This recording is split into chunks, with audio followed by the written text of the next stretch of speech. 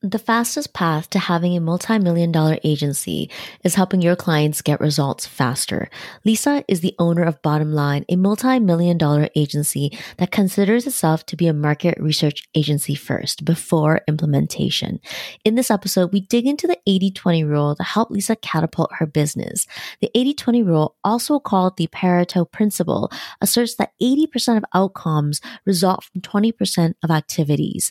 5 years ago, Lisa discovered the 20% of activities driving results for her clients and decided to go all in on the service offering, including making it mandatory for all clients to invest in it. In this episode, Lisa shares details about developing her service called Impact Assessment and her journey to a multi-million dollar agency. Stay tuned.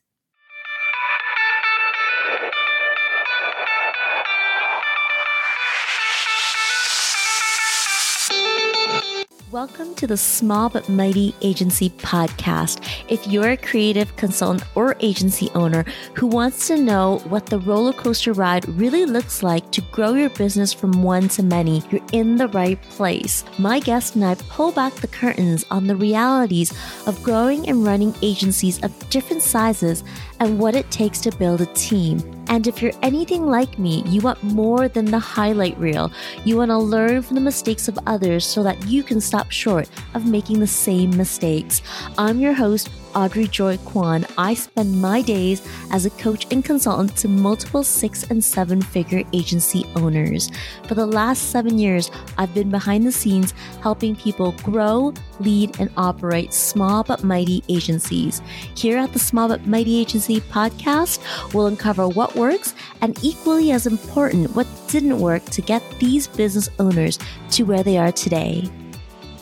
Hi, Lisa. Welcome to the Small But Mighty Agency podcast. I'm excited to have you on the podcast today because we are going to dig into your 10 years of experience owning an agency. So before we begin, tell us a little bit about you, your agency, and who's on your team. Oh, thanks for having me, Audrey. I'm really looking forward to this. And yeah, I'm happy to tell you a little bit more about Bottom Line. So we get put in the marketing agency category all of the time, but really we are more of a market research firm first. And we believe that, that market research data should really drive the strategy. And that's what has really been behind why we've been able to get the results that we have for a lot of our clients. And so on the market research side of the business, we handle anything from consumer behavior insight work and your typical quant and qual research activities, and then use that data really to help inform business decision making for our clients and develop either go-to-market strategy in new geography or taking some market share back to closer to home in the markets that they're currently working in. And then once those plans are in place, the baton gets handed over to the implementation division. And those folks handle anything from, visual brand identity work through to web development and a big focus in the digital and programmatic advertising space. So our team, we work on 5 different continents, so North America, Europe, Asia, Australia, and the Middle East. We service clients in those geographies as well as, of course, have team members in all those parts of the world as well. And primarily we work with mid-sized challenger brands, as we lovingly call them. Most of them have a head office in North America, but either have a global operation or want to have a global operation. And so hence a lot of the geographical expansion work that we do at Bottom Line. But that's just a little bit about us. How many people are currently on your team right now? Oh, good question. So we're 12 full-time folks, and then we have about 60 other team members that help in all sorts of different capacities. So that's, anybody from, an as-needed freelancer through to somebody who's on, a temporary 6-month or 1-year full-time contract with us. Your agency did not look like this when you started 10 years ago. Can you start by sharing how your agency looked like when you first started? Yeah, no, I'd be happy to share. When we first got going, we were a really small team. It was me.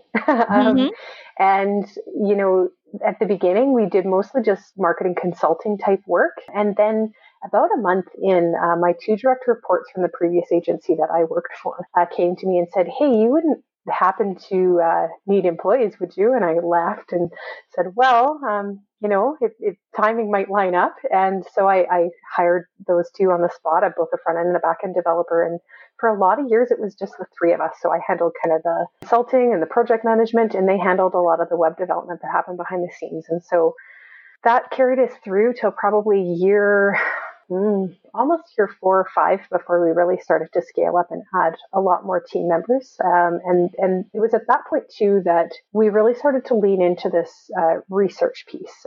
So I always through my career had known that, research was important.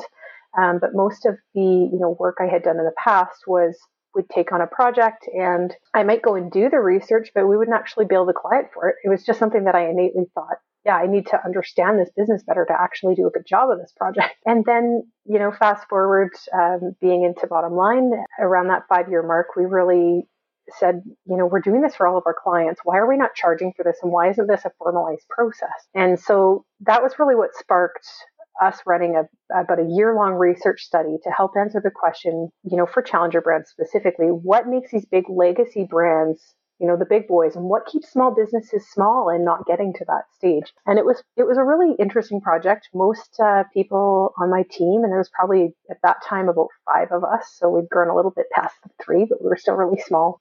Everybody thought that it was just going to be opportunity or access to capital. And what was really interesting is it wasn't at all. There's 5 kind of core, what we call impact principles or impact pillars that we now follow for all of our clients, but it's leading into those things that's really made all of the difference. And that helped shape a lot of our market research process as well. I want to go back and dissect so much of what you said. You mentioned that 5-year mark was kind of a milestone in your business because you guys had landed on a service that you realized was extremely valuable to your clients. Now, it took you 5 years to get there. Can we dissect what was happening in your business before you got there, before you hit the 5-year mark and realized we have this research product here, people want it, and we need to go all in on this service that you guys offer? What was happening prior to that in your business? Oh, that's such a good question. And I'm going to answer it really transparently. It was challenging. It was really challenging. We were kind of butting up against, not bringing in a lot of revenue. It was always a struggle to, bring on new clients and get the work done as quickly as we could. Because a lot of the work was project based and not necessarily retainer based. So there was a lot of this like boom bust that happened. And then I laugh, I'm still a bit of a bottleneck today, but back then I was a massive bottleneck because I was doing a lot of the work, particularly as it pertained to, the project management and the client facing work. And then there still was behind the scenes work that needed to happen. And we just didn't really have, enough bodies, but we also didn't have enough work coming in to warrant, hiring more team members. And so it was a struggle. And it was a big epiphany when we kind of hit that point of like, man, we're doing this on every project, but we're not actually charging for it. And that was a really pivotal point for us to be able to go, man, this would be another revenue stream that we hadn't even been thinking about. And it makes the work better in general. So it's a value add all the way around. And what that did, obviously, is it did bring in more revenue and gave us that ability to grow kind of past that point. To turn your marketing research offer into a standalone service, what had to evolve or change about the offer? Oh, good question. So yes, it has absolutely evolved over the years since we first started. So at the very beginning, it was really just based on quantitative analysis, desk research, anything you could find online, going through, their website and their analytics and looking through, all of their insights in their social accounts, looking at studies that have already been published, which is great and fine and wonderful. But where the rubber really started to meet the road and big changes that we made to the process as we went along was adding in a lot of qualitative research. So things like interviews and focus groups. And it's that type of research, in our belief, that really validates what you find on the quantitative analysis side. And a lot of firms do that the opposite, actually. So they start with qual and get to a hypothesis, and then they use quant to validate that hypothesis. And my challenge with that is it really doesn't best serve the client. It wastes a whole lot of time and often a lot of money running studies just to get to a hypothesis. And I'd offer up that it's not as accurate using quant to validate things. So we do it the flip. We start with quant, get to that hypothesis, and then we validate with qualitative. And the results have spoken for themselves, but the process itself has absolutely morphed and changed over the years. Partly that's been, we found better ways to do things. And at the same time, it's also just evolved with what our clients' needs had been as well. What are the activities in the quantitative stage and the qualitative stage of the marketing research offer? such a good one. And the answer is it really depends. It depends on the type of work we've been hired to do. So in some instances, if we are, let's say, running a market validation study, so it's a big brand that wants to launch a new product in a new market, and they want to know, will people even buy this product? That's going to lean heavily into probably focus groups and interviews, which would be all the qualitative side, and quant would just be, simple that we always do. Lay of the land research, find out what are people saying online in Reddit forums and Quora, and what are other studies that have been published, and kind of get to a bit of this is what we think it is before we ever run those focus groups and interviews. But if we're running, say, go to a study that's to inform a plan of go-to-market strategy in new geography, for an example, let's say that the client currently sells a service in Western Canada and they want to branch into the US with that service. It'll follow the same approach of quant then qual. It's just the levers that we pull could be slightly different. And I mean, I could tie up our entire amount of time today diving deep on all the different types of research and what works for what. But the message, I guess, that I really want to deliver is that when it comes to research, it's not a one-size-fits-all answer. You can't just, blanket statement that focus groups work every time or interviews work every time or quant works every time, and that's where you should focus. And that's my kind of big beef, I'll say, with a lot of research firms is that they've kind of built this blueprint that they just one size fits all for every project. And that doesn't work that way for clients. Everybody has a different need. Every service offering or product has, a slightly different, position. And you can't just pull the same lever every time over and over. What stands out to me is that your marketing research offer isn't one size fits all, meaning that it doesn't just scratch the surface. Instead, it aims to diagnose and then recommend the proper research before implementing. You still consider yourself a marketing agency with a market research first perspective. How does the implementation of marketing activities fit into your business? But what's really interesting is I would say it's still about 50-50. 50% of people know us for our impact assessment work and just come directly for that. The other 50% have often heard of the result that we've gotten with implementation and are coming to us to say, hey, you did X, Y, and Z for this client. Could you do that for us? But they think in their head that it was only the implementation work that we did. So then it's a bit of an education process for that end client to say, yeah, I mean, we did build them a new website, new collateral, and ran X, Y, Z campaigns. Sure. And it had a great result. But what really got them there was doing this impact assessment process first, which is, by definition, where everybody should start. And so it's interesting. That's been an evolution itself over the years where, people used to just come for implementation and it took a long time to really educate people on why that wasn't the right place to start. Mm-hmm. And I mean, still to this day, it's only about 50-50 when people approach us. Did you know that I have a free team growth roadmap? Imagine if you didn't spend all day, every day in the weeds of running your business. That can mean more flexibility, more freedom, less overwhelm. I created the team growth roadmap to help my clients gain direction on the strategic systems and leadership actions for a streamlined business and a self-managing team to grow your business. Inside the roadmap, I share my COMPASS method, an acronym for each step of the roadmap to get you out of the weeds of running your business and help you have a small but mighty team that gives you more freedom and flexibility. You can get all the details over at audreyjoykwan.com. That's audreyjoykwan.com, or click the link in the show notes right there in your podcast app. Back to the show. The naming of your marketing research offer is clever. I love that it's called an impact assessment. How do you sell the impact assessment to prospects?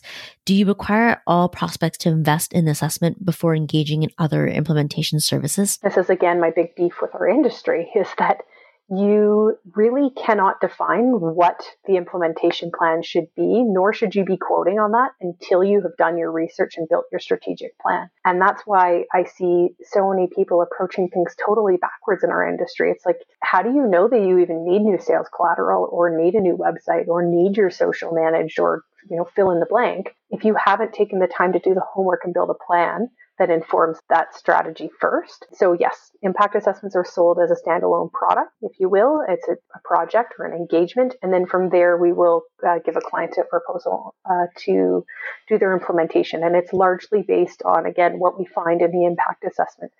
So I'll say all of the time when people say, well, what should we be doing for implementation? And I say, that's kind of like asking me, going to the mechanic and saying, my car's making this squeaking noise, but I'm not sure what it is. Can you tell me how much it costs to fix it? Well, if I haven't looked under your hood, I can't tell you if it's your water pump, whether it's, your timing belt, or whether you blew a tire. Like it really has to start with informed, deep dive understanding to tell you how much something's going to cost or what you should or shouldn't do. What were some challenges that you faced when you started requiring that your clients pay for and do your impact assessment before any engagement? I'll be honest, we had quite a bit of pushback where folks would say, well, we don't really want to spend our money on research and a plan. We just want to spend money on implementation. I hear it still to this day, but we have, of course, now have a longer proven track record, so it's a little bit easier to show. Here's a case study of someone that was in your exact situation and what that impact assessment actually did for them.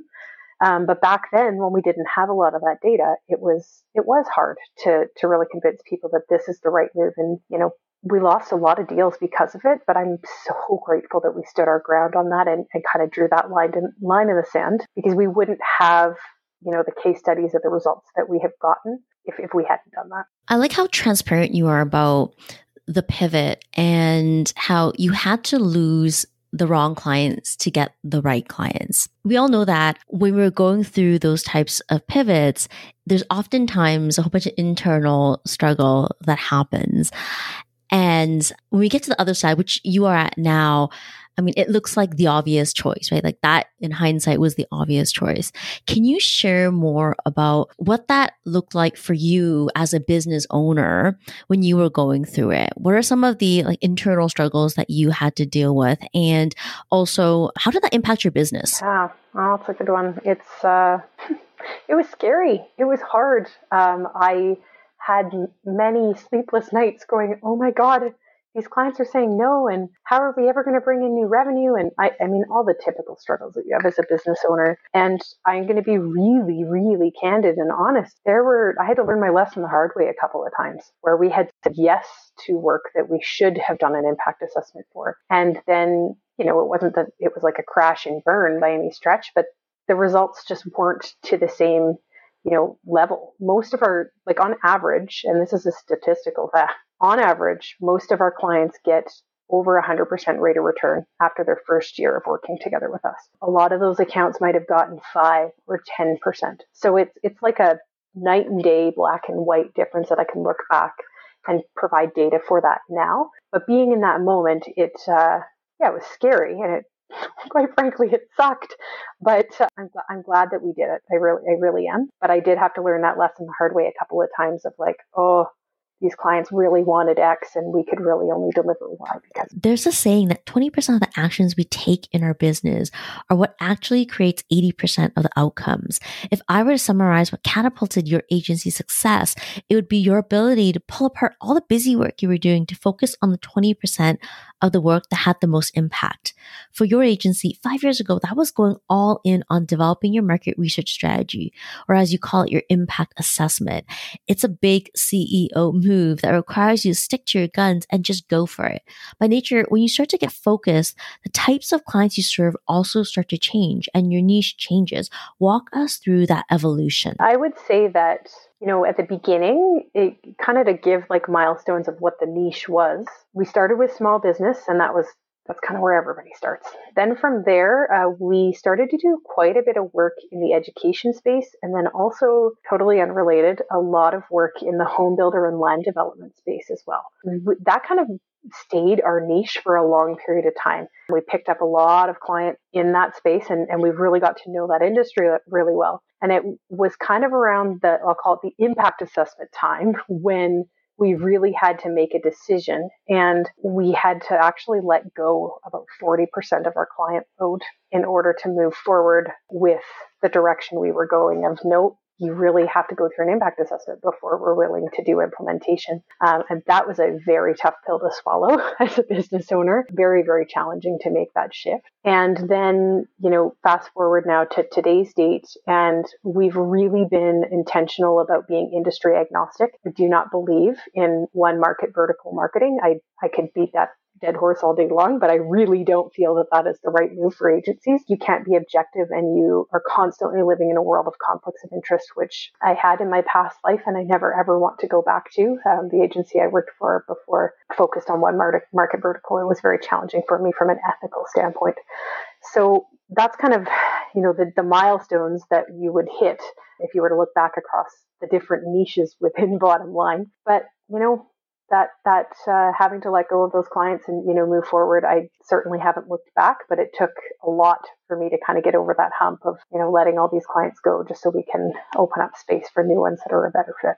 If you were to summarize the last 5 years in your business, what would you say are the key learnings that you could share with another business owner about growing a agency? Oh, good one. So many things. I think don't take yourself too seriously would definitely be one of them. Make sure you're still having fun while you're doing it, and invest in yourself. One thing that I have never regretted across my career I have invested heavily into coaching and professional development. And we have a big focus on that just internally. Every single employee at Bottom Line has a professional development budget associated with them because we believe in everybody needs to be upskilling. It's not just for the leadership team, it's everybody on your team. And, that investment into myself really, not that I'm the end all be all. I still got a lot to learn here in life, but I felt that has helped me so much. The other one that was really big is find some mentors and other people that are in your industry that you can lean on. It's lonely at the top. It really is. And you can't always talk to your staff about things. You need to have another support system that's outside of your core team, because often they'll see things more objectively than both you and your team will as well when you run into a roadblock or a challenge. For me today, one of those organizations is WPO, or Women Presidents Organization. It's been a phenomenal support to me. And the amount that I learned from those ladies is just immeasurable. Those are kind of some big key ones. Invest in yourself. Make sure that you've built yourself a good support system, whether that be mentors or, other colleagues. Have some fun while you're doing it too. What would you say to another agency owner right now who has a business that's doing well? They have revenue coming in, but they're offering a ton of services in their business and haven't found their 80-20 mix and is trying to do all the things. Oh, find some outside help. Where I really got stuck is trying to do everything myself and not being able to see things really objectively. Like the impact assessment, I can't take all the credit for. I had outside consultants that, gave their input. I worked with a coach who also gave their input. And, that objective perspective, if you will, pun intended, is really to help you get clear on what your 80-20 is and make sure that you are headed in the right direction, because it's so easy to kind of have one person in your organization rowing forwards and someone else rowing backwards, and then the canoe just spins in the water instead of getting really clear on where is it that we're actually trying to go and gap analyze that so you can get there faster instead of, trying to just do it on your own and kind of flounder and spin your wheels. That's both exhausting for you and probably frustrating for your team as well. So that would be probably the biggest advice I have, is get some outside help. What you describe reminds me of the saying, and it goes something like this: when you're inside the bottle, it's hard to see the label. And I think that's true for many business owners. Having a perspective of a consultant or a coach can stop the spinning of the wheels and, more importantly, provide clarity that you can't see for yourself. So now that we've talked about how you got here, what does the future look like for Bottom Line? Oh, that's a good one. I mean, nobody really knows. I'm kidding. We have lots of really big plans. We've grown a huge amount in the last year and kind of on another big upward tick for growth. So just adding, more team members. We're hoping to expand geography a little bit more. I can't share too much about where just yet, but that's kind of been in the works. And then, on the internal front, to share a bit more there, my intention really is, as we grow the internal team, I'm hoping to bring in some more folks on the leadership team just to help support me so that I'm not kind of at the helm of the ship and it's only me at the helm of the ship. We have some really great folks within our organization, and obviously we believe in, recruiting from within or promoting from within. So that's kind of our next big step. We'll be adding in some more team members and then promoting some folks that are inside our organization to just help support that growth a little bit more. Okay, I know that you have 12 full-time employees and 60 contractors who are primarily in service delivery. Knowing that your impact assessment is intellectual property, how is it being run by your team? So it's a mix of both. So typically the what's called the impact assessment coordinator is usually an employee of Bottom Line, and they're kind of the front facing with the client. They handle the project management, making sure that we have the materials we need from the client and making sure that the rest of the impact assessment team has what they need. So that's usually an employee. And then for a lot of the other roles like the brand strategy and even the market research, sometimes that is, I'll call it a freelancer. And in other cases, that's somebody that's on one of those like 1 year full-time contracts. So they're almost like an employee, but they are still a contractor, if you will. They work 40 hours a week for us, but they have a couple of other clients on the side, which gives them that freedom to run their own business, if you will. What keeps you inspired and at your best? Oh, such a good one. I love that question. For me, it's really having discussions like this and speaking with other entrepreneurs and brainstorming ideas. My WPO meeting every month, that is like the one thing I look forward to because I feel like I'm surrounded by people that lift you up, have good ideas, are excited about what you're doing and vice versa. So that's what I get energy from is really being around other inspiring entrepreneurs. Lisa, I couldn't agree more. Having people who understand the journey and the realities of the stage of business you're at makes it less lonely and more motivating. And before we wrap up here, there's one more question that I want to ask. After 10 years, you're now preparing to step out of day-to-day operations. Looking back, do you think it could have been done any earlier? Honestly, no. I really, for so many reasons. One being, even though this is my second business, I sold my first business, I needed to do a lot of work on myself and my own leadership before I would ever have been in a position to be able to, mentor other staff and, grow the business, have that knowledge. So no, I really don't think that it would have been successful if I had tried to do it, previous, because you really have to be in the right headspace to do that. It's not as simple as just hitting a milestone and one day it's like, okay, yep, I'm done. I'm stepping out. You guys are on your own. You've got to lay that groundwork so that there are systems and processes that your team can follow, and you've got checks and balances in place so that it doesn't go off the rails when you do step out of the day-to-day. So it's not just as simple as like making that decision. There's a lot of work that goes into that. And, I still have work to do and probably will continue to do a lot of that work before I can just say, yep, I'm fully out of it.